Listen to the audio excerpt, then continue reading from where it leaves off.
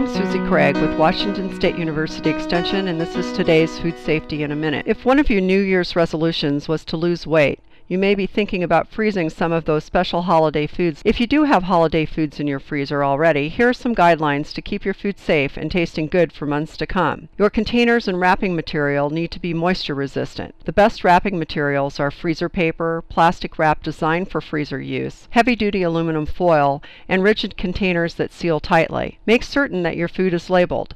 Labels should include the food name, number of servings, and the date the food was frozen. If you haven't made a list of items in your freezer, it isn't too late. It's an easy habit to establish and saves time and money. While frozen food may remain safe to eat, quality declines with longer storage times. For most holiday foods like coffee cake, yeast rolls, nut breads, cookies, and candy, the quality is good for 3 months. I'm Susie Craig with Washington State University Extension, and that was Food Safety in a Minute.